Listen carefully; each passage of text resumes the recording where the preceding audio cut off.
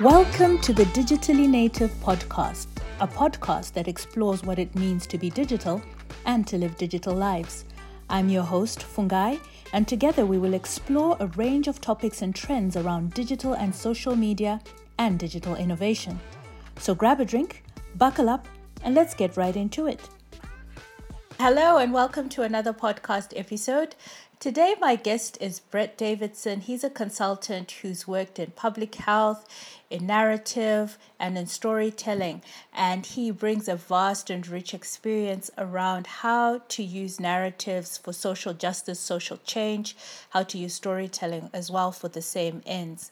Now, you'll hear this in the podcast. We've known each other for a very long time, but I thought about this as I went through this episode about how life drafts or crafts very interesting ways of you meeting people. So I met Brett about 15 years ago. This was a time that I went to Kenya for an event, and we became part of a group of people who were working on a project around stopping stockouts of essential medications across the continent. But I only tell this backstory to give a little bit of context about how I actually ended up going to this event. So it was, at our office, we'd been asked to put in applications to attend this event. Well, two people had been asked to put in applications to attend this event, and I was one of them. And we both got accepted. However, there was only resources to send one person to this event. And I remember my boss saying she couldn't make a decision. She thought, we were equally qualified and suitable to go. And there was no way to make a decision. And so we were both called to our boss's assistant's office to see what we would do. And it was like, well, I don't know, both of us were like, I don't know who should go. And then she said, the only way to go about this at this point is to do a coin toss. So call heads or tails, and I'll throw this coin, and wherever it lands is whoever goes. And so she took out her coin, and I called heads, and this coin landed on heads. And that's really just how I ended up at this event. And I just say that it's part of this conversation that you'll hear in this podcast episode about story, about how everything is a story. There's a story to everything, and our experiences, and how we bring that to our digital lives, how we embody that as well in our lived experiences. And so, this is a story about how one shift in a dynamic led me to a space, and here we are 15 years later, and I'm speaking to this very wonderful person that I've known for so long about storytelling and about the power of narratives and about the power of our work for social change. All right, I will leave it at that, and I will let Brett get into this conversation, and I'll catch you on the other side of it. Hi, I'm Brett Davidson. I'm a consultant based in New York, working on narrative change and narrative and social change, and I work with foundations and nonprofits. Thank you so much for joining the podcast. I really appreciate your time. Now, I've known you for a long time. I think it's almost 15 years now. Wow. And I think we were doing something to do with stockouts of essential medications and, figuring out the digital at that point. And I remember that you needed us to have Gmail accounts for our little group. And I didn't have a Gmail account at that point. I had a Yahoo account. And I was like, why do I need this Gmail account? And, that's really, and now I only use Gmail. So it's very interesting when you look back at all these things and the resistances, and then, actually that becomes the thing that we end up really using. But perhaps you can just tell me a little bit about your history in communications and your specific focus now on narrative change and how that's come about over the years of your work. Sure. Well, I guess I started my career in radio. So, as a producer and an anchor on a radio show in South Africa, we were dealing with current affairs. And I suppose stories were always important, because when I was interviewing people, and for the current affairs on radio, I found that the people who could actually tell a story were the ones who kept my attention and I think listeners' attention, right? People who could really, very effective at telling stories and making sense of things through stories. And I, often interviewed people from nonprofit organizations and NGOs, and they would talk in this kind of really complicated jargon. And half the time I didn't know what they were saying. So they'd use, those abstract words like empowerment and institutions and engaging and processes. And whenever I asked, but what do you do? They'd repeat these kind of jargon words. And, I really wanted to kind of get to concrete examples, like what does that look like on the ground, right? And I think, so when I left kind of the journalism and went to work in the nonprofit field and was really working with organizations to help them think about how they get their message across, I remembered that. And, and I think this idea of and so really then started to work with experts in storytelling to help train people in the skills of storytelling, because I think it is a skill and it's something anyone can learn. We all have stories, but I think some people tell them more effectively than others. So how can we actually convey the skills for effective storytelling and learn how to hold an audience? I know it's not about kind of getting rid of factual information, but I think how do you package factual information in a way that it makes sense in a story? And, and since then, I've really delved into a lot of the research and learned that stories are how a fundamental way about how we communicate as human beings.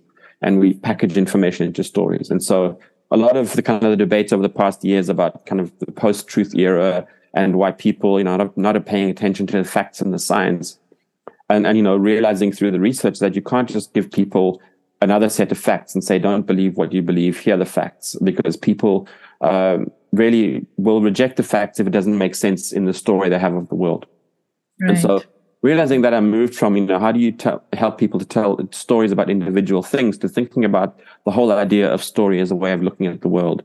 And then realizing that, in addition to using legal strategies to bring about change, in addition to, sending out communication about things, in addition to marching on the ground and making petitions and all the things people do to create change, we need to also work at the level of story, because there are fundamental stories, or what we call narratives, that help us make sense of the world, help us, understand who we are, help us understand our place, and others' place in our country, in our nation, in our neighborhood, in our world. And those stories then determine like who gets resources and who doesn't, who is believed and who's not believed, which stories get actually told and which stories are silenced. And so unless we really address those underlying narratives, many of the victories that we might have in the policy sphere will be short-lived, or they'll be we'll change the law, but then nothing will change on the ground because people won't really be behind those policies and won't want to implement them.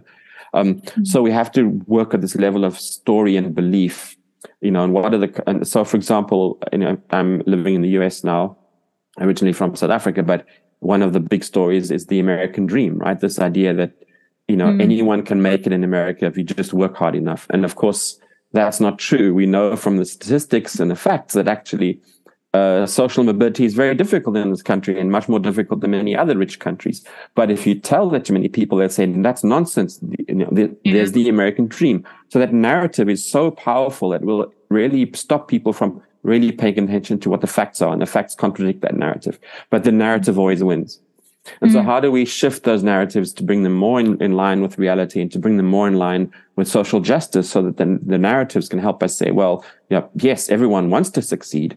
There are these barriers standing in their way. We need to move those barriers so that everyone can succeed in the way they should be able to. And rather assuming that just, it's up to each individual. So like one of the key narratives then is this idea of individualism, right?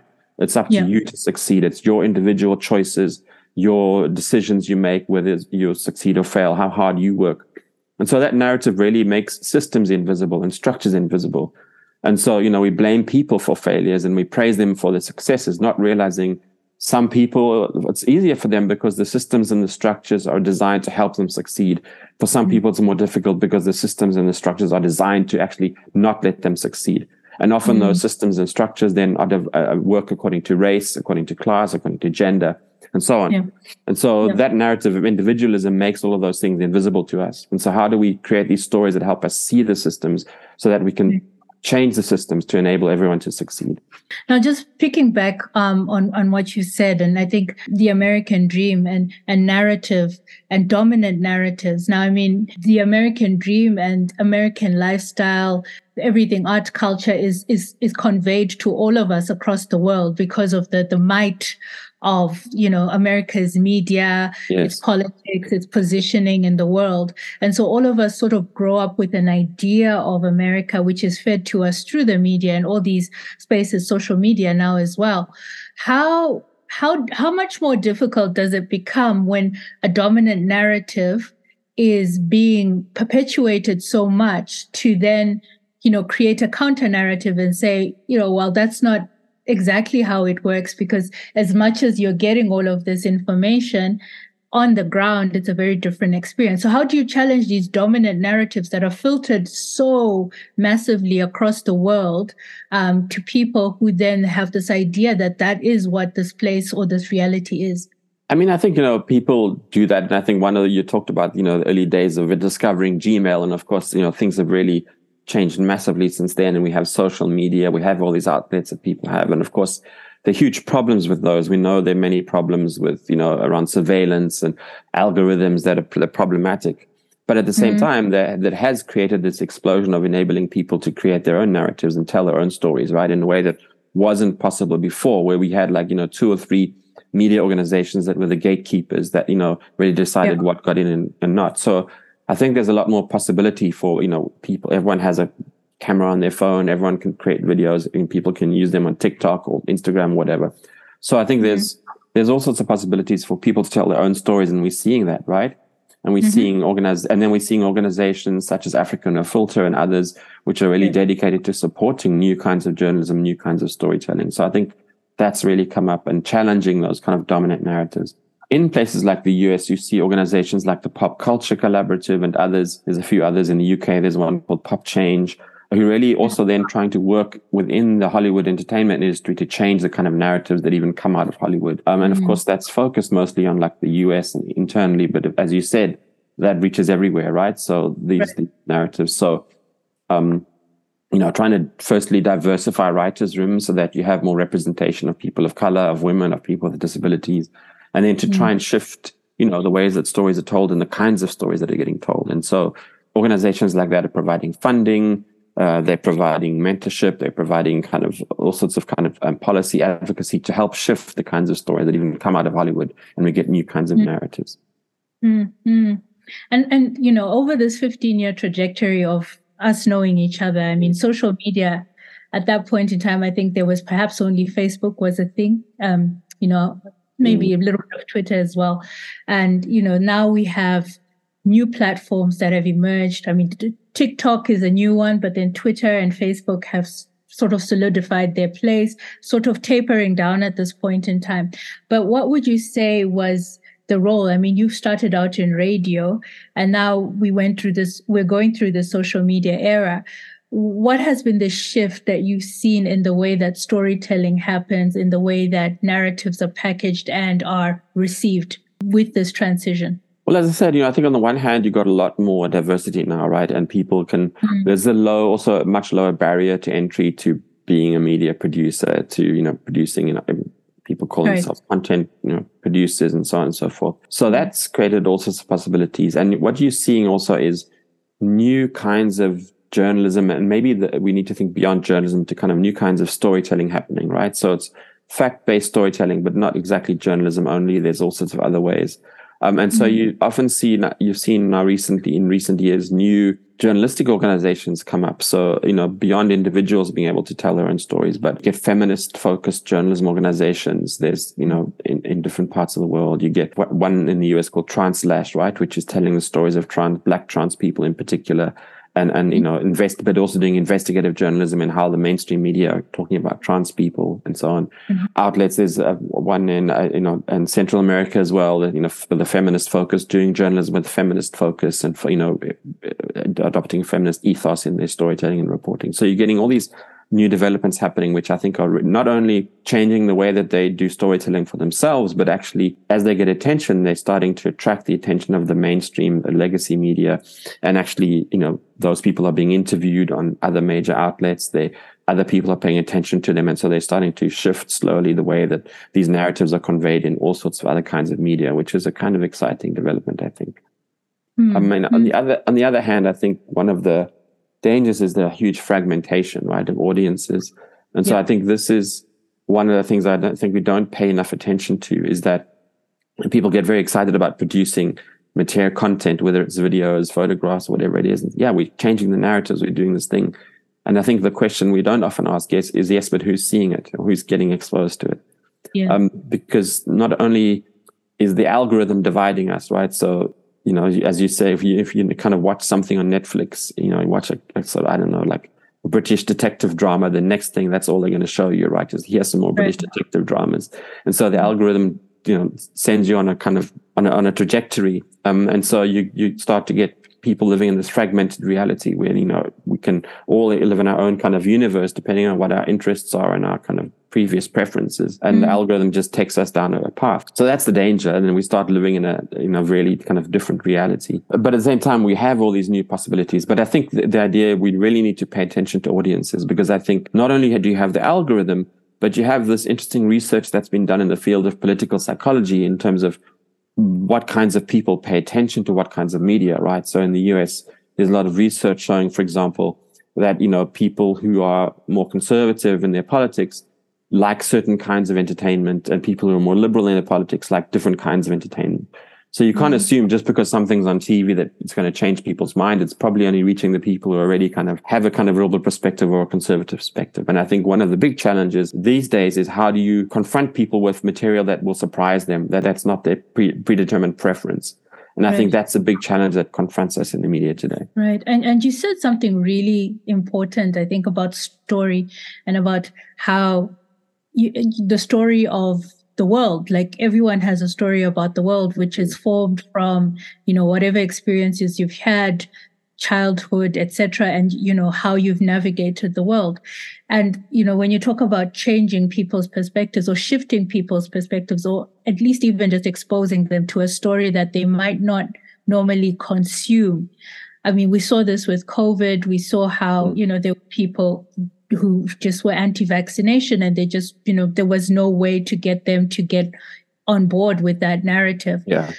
How do we then, bring you fine? We know the segmentation of audiences. We know different people based on experiences, class, gender, race, etc., consume different things. But then if we want to kind of bring people to new stories or new ideas about the world, especially with this atomization that you just talked about, the algorithm is serving you, if you are watching true crime all day, you're watching true crime all day. How then do you get to someone who's completely atomized in their experience and has a story about the world, and it's not shifting, no one around them is shifting that narrative? How do you get to those kinds of people with different stories? I think that's the really big challenge, and I think the answer lies in community and in social connection.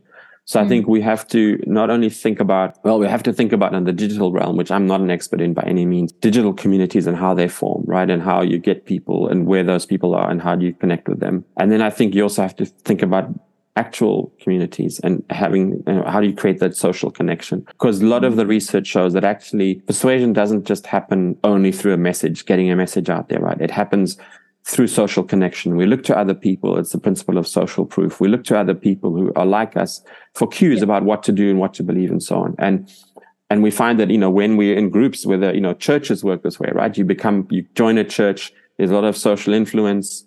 It's not just a thing that you believe, but actually, like, you go to the Bible study on the Wednesday, you go to the cake sale on the Sunday. It's like it becomes part of your just everyday social life. And that's how people change as they come across people that kind of like them, but maybe have a little bit of a different perspective, and maybe I was a bit wrong in what I thought. So it's really, we have to think about those social connections. And there's a really interesting field of research into fandoms. And Tracy Van Slyke and other people at the Pop Culture Collaborative in the US, there are others. But they've been looking at, for example, the different kinds of fandoms and how they then influence the followers, right? So you have Beyonce's fans, you have Taylor Swift's fans, you have the fans of Korean pop groups, you have fans of particular TV shows. And they almost operate, as they were describing this, I really thought it very much is like a church, right? You have the law that goes with it. You have certain symbols that are really important. You have certain words, you have certain ways to dress. You have, this kind of legend that builds up right in the fandom. And these fandoms are proving hugely influential for then influencing people either positively or negative in terms of politics, in terms of social, sort of norms and so on and so forth. And so you get these, I guess, virtuous fandoms and toxic fandoms, right? And they're having they're really interesting way in which social influence is also happening. And that's a very interesting thing, because I recently facilitated a session at the Internet Governance Forum, and one of the questions was from someone about fandoms and about their role in our understanding of digital cultures and what's happening digitally. And this kind of goes back to this, I think we can agree that when we talk about digitality, a lot in formal spaces, we're focusing more on big data. We're focusing on the science of the internet and that sort of thing, the technicalities, the policy areas, etc. And the social aspects of it tend to be, I guess, as is often the case with anything that's arts, cultural, we sort of say, it's interesting, but it's not hard science. We can't give you big statistics, graphs, tables, etc. And yet that is where really you understand the social aspects of human beings. We are all social, and we're all influenced in these ways. How then can we think about, bringing more of that kind of content or information into spaces that are, I think, somewhat resistant to really having that look or perspective about the digital space in that way? Yeah, I think really it's about, finding spaces to, where are those spaces, and can you get people to write about those things and try and propose articles or, propose pieces about that in these bigger conversations, or bring that to discussions in some of these organizations that are dealing with kind of bigger picture, big data and so on. Because it is a very interesting aspect. And I think, as you say, we need not only to focus on the policy, as important as that is, and these bigger developments, but on how people are using the technology, right? And kind of the social trends that are happening. And that is, also super valid research, but it often stays in the realm of kind of advertising or marketing rather than kind of, policy questions. Yeah. Mm-hmm. Yeah, and we talked a little bit about TikTok just before we started this recording, and about how currently we're seeing something, very traumatizing that's happening, the conflict that's happening in Gaza, and how we are all experiencing it very differently depending on, how you're consuming from a social media perspective, how you consume social media, which stance you take on issues, and who you listen to. And, obviously these algorithms keep feeding us whatever it is that we believe or don't believe. And then, also just having, I think for me, one of the things that's been very challenging has been, going especially on Twitter or X, and, you're seeing videos of children dying, dead. And, then you'll see whatever else comes on your feed, which is, can be some hilarious video about something else that's happening somewhere else. I just wonder about this, having this experience that's happening, and then we're all having it conveyed to us very differently, also by the media, depending on what media you are paying attention to, they have very different political focuses at the moment. What is, I don't even know if that's really a question, what question I can ask, but what has been your experience of living through this? A lot of what people have experienced is being overwhelmed, right? So, as you said, you can't avoid it, right? Which is maybe a good thing, because, it's a major thing that's happening in the world, what's happening in Gaza right now.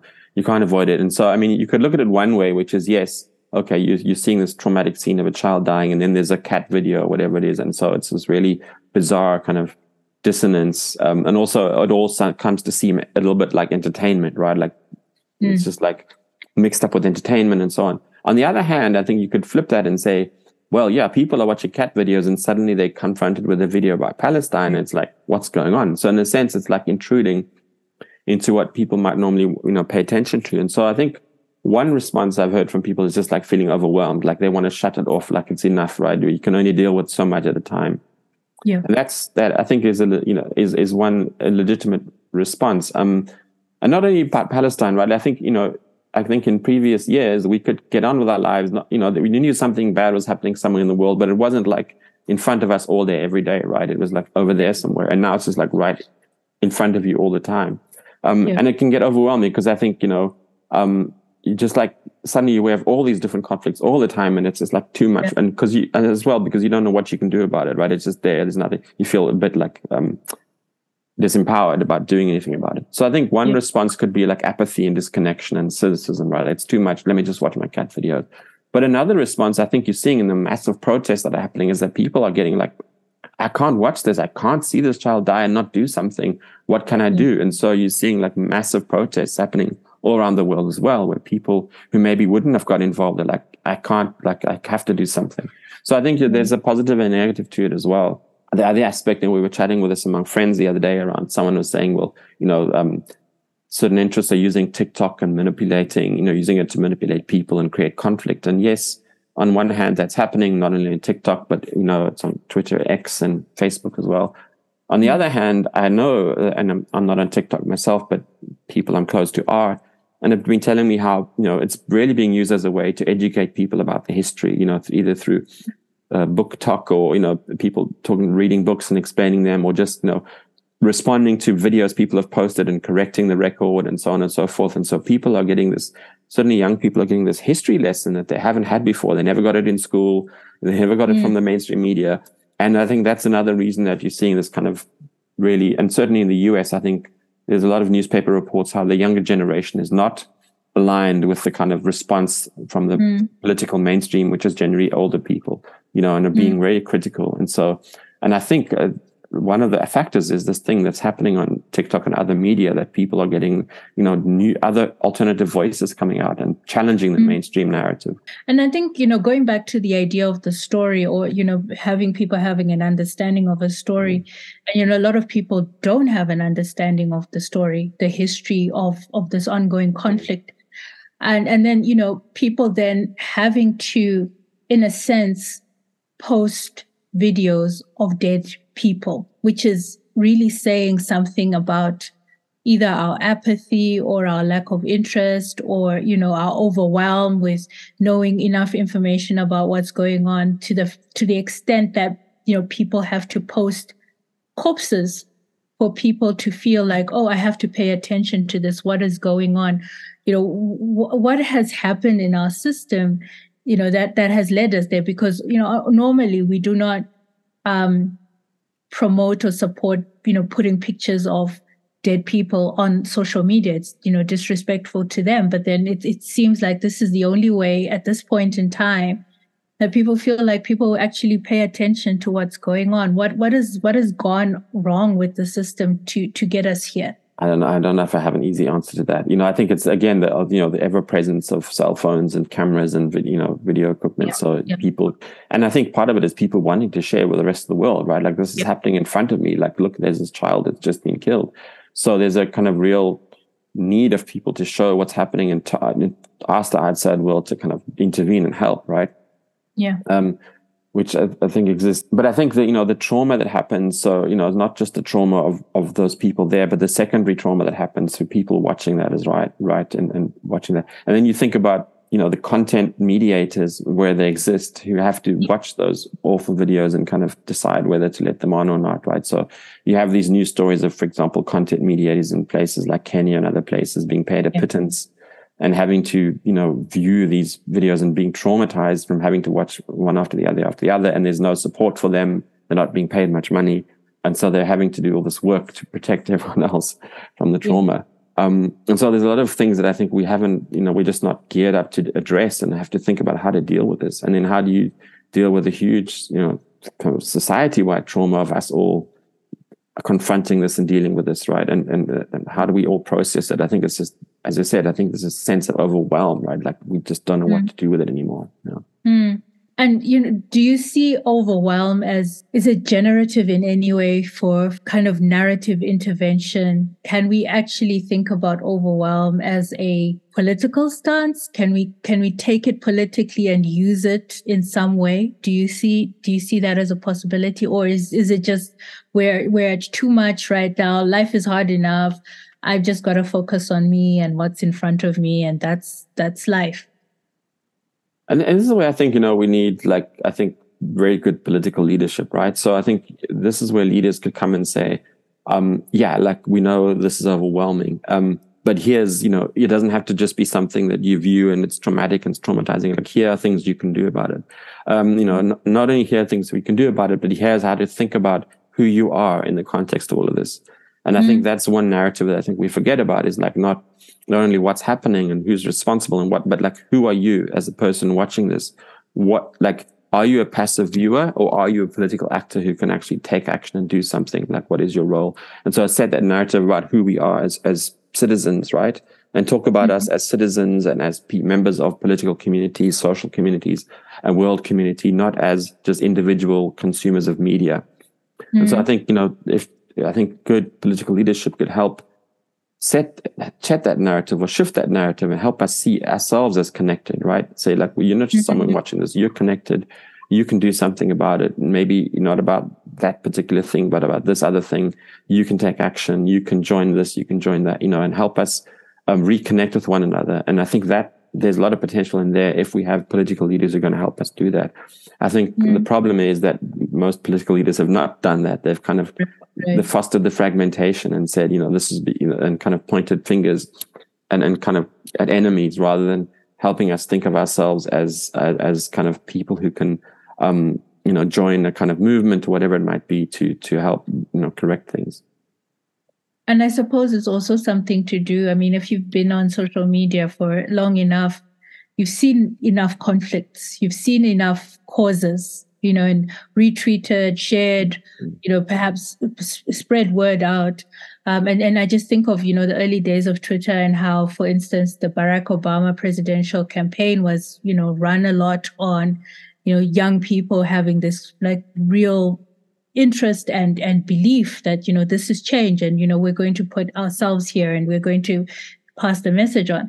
And I wonder now, I mean, younger people are on TikTok, and as we talked about, they're sharing their information in trying to come up with factual content to counter what people may or may not know. But then the nature of TikTok as well is very much that it's an isolated or an individual experience. It's not the same thing as Twitter, where it's very communal. I mean, you can kind of go on and have this very curated experience of TikTok based just on what you follow, who you follow, what you sort of like, and stay away from knowing anything outside of that, which has always been sort of how social media has worked. But the atomization now is, I think it's become even larger. And then there's the apathy, because people are like, we've been here before, we've tweeted, we've shared, how many more times can we keep doing this? And then also, I think especially now with this conflict, is the repercussions. We've seen people lose their jobs. We've seen people, being heavily censored for saying anything. So there's all these things that are happening that make it even more challenging. So how can we use these spaces, to kind of create these communities with all these things that are happening? I mean, also the politics of X and, Elon Musk and, all of that's happening as well. Can we still rely on social media in those same ways, or are we sort of going to have to shift back into the offline realities to figure it out in a grander way?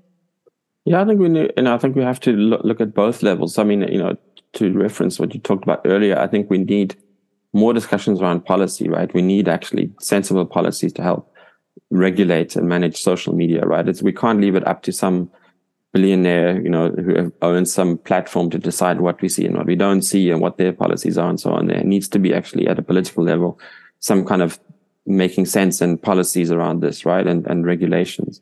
And that really hasn't happened, because I think most of the lawmakers don't really understand what to do, and how to take action. And these companies are so rich and so powerful, right? So they've resisted. But I think that's really crucial. We have to have some kind of policy level intervention. But then I think also we have to, as communicators, maybe as individual kind of,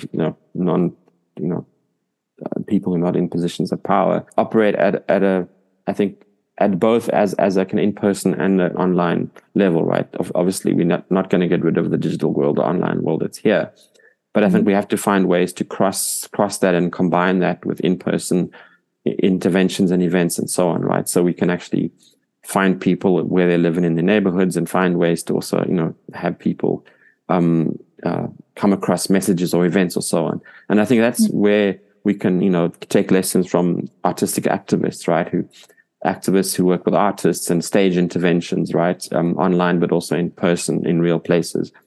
So that they, people can be walking along to the shops and suddenly they see something and it's telling a story. It's an action. It's a surprising thing. It's a kind of performance artwork, whatever it is. And that creates an opportunity for a conversation.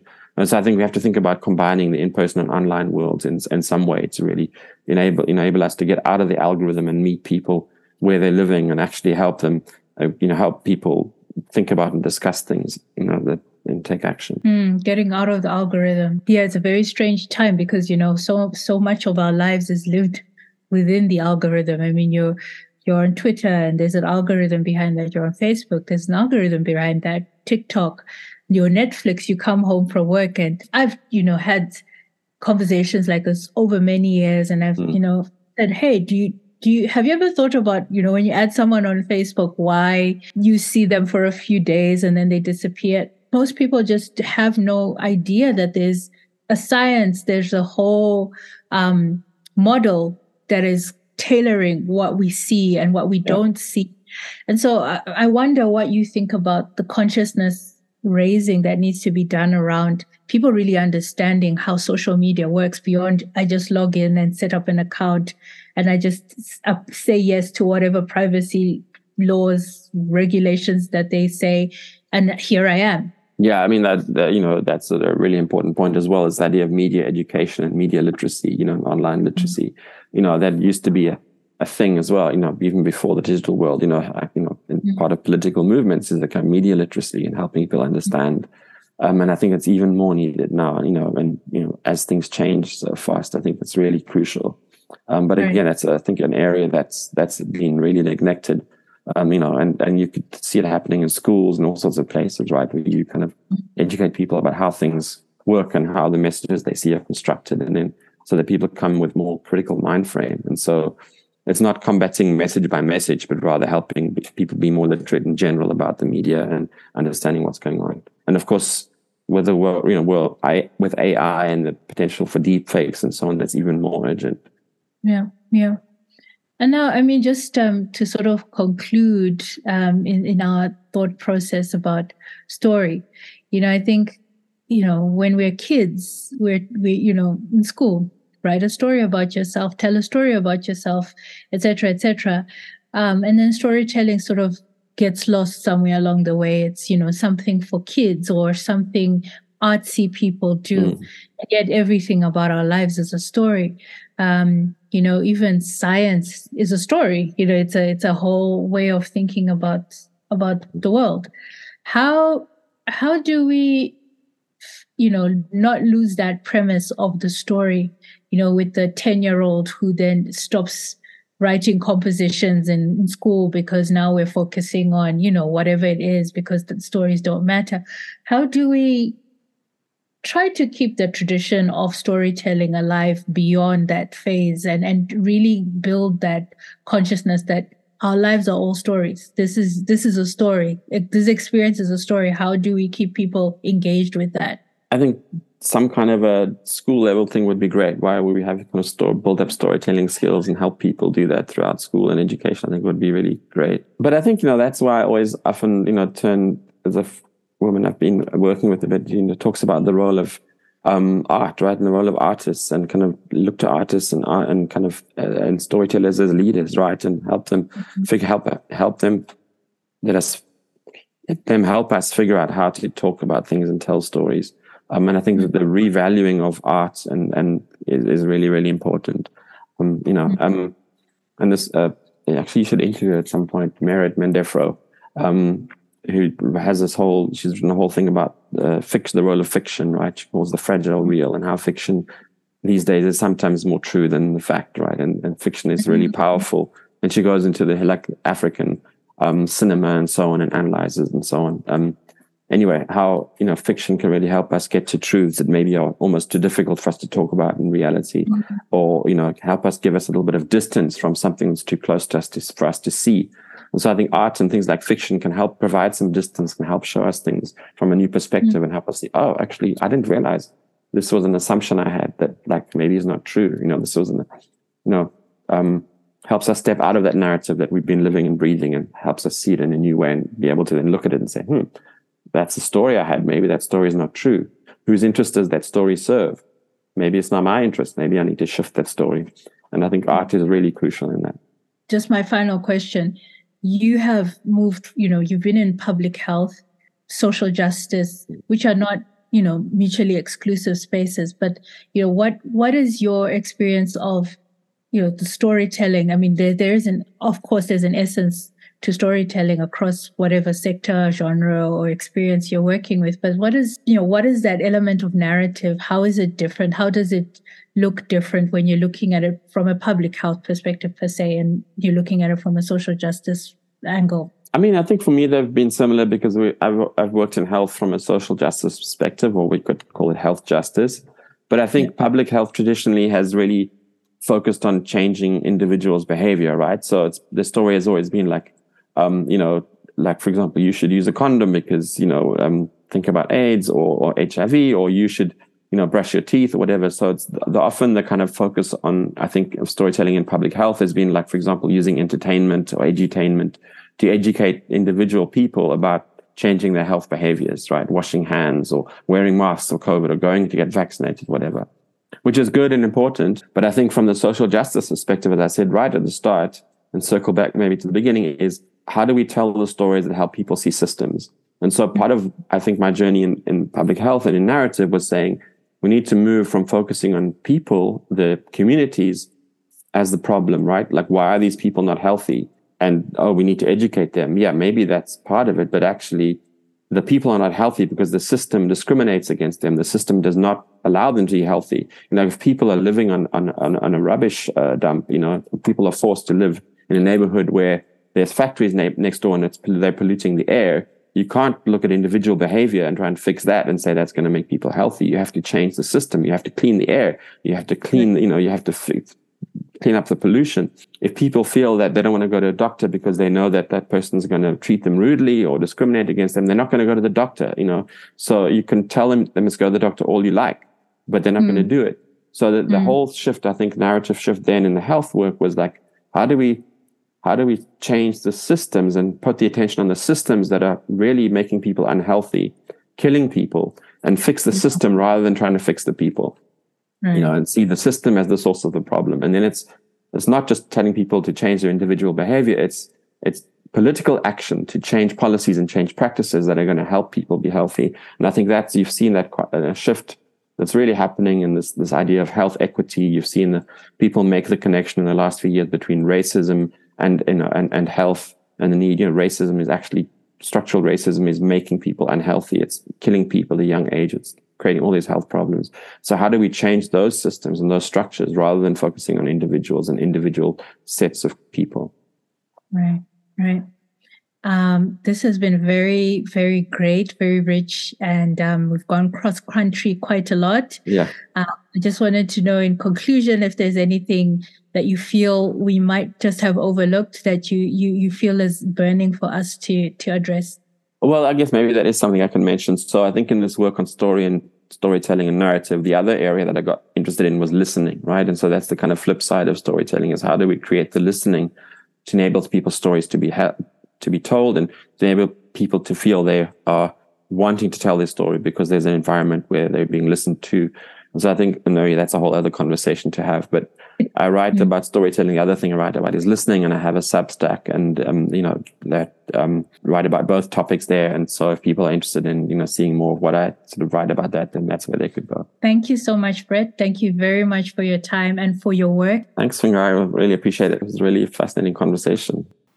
All right, that's a wrap. As always, you can find the podcast on Twitter @Native Podcast, or else if you have a burning question or a comment or feedback to offer, please don't hesitate to send an email to info@digitalynativepodcast.com.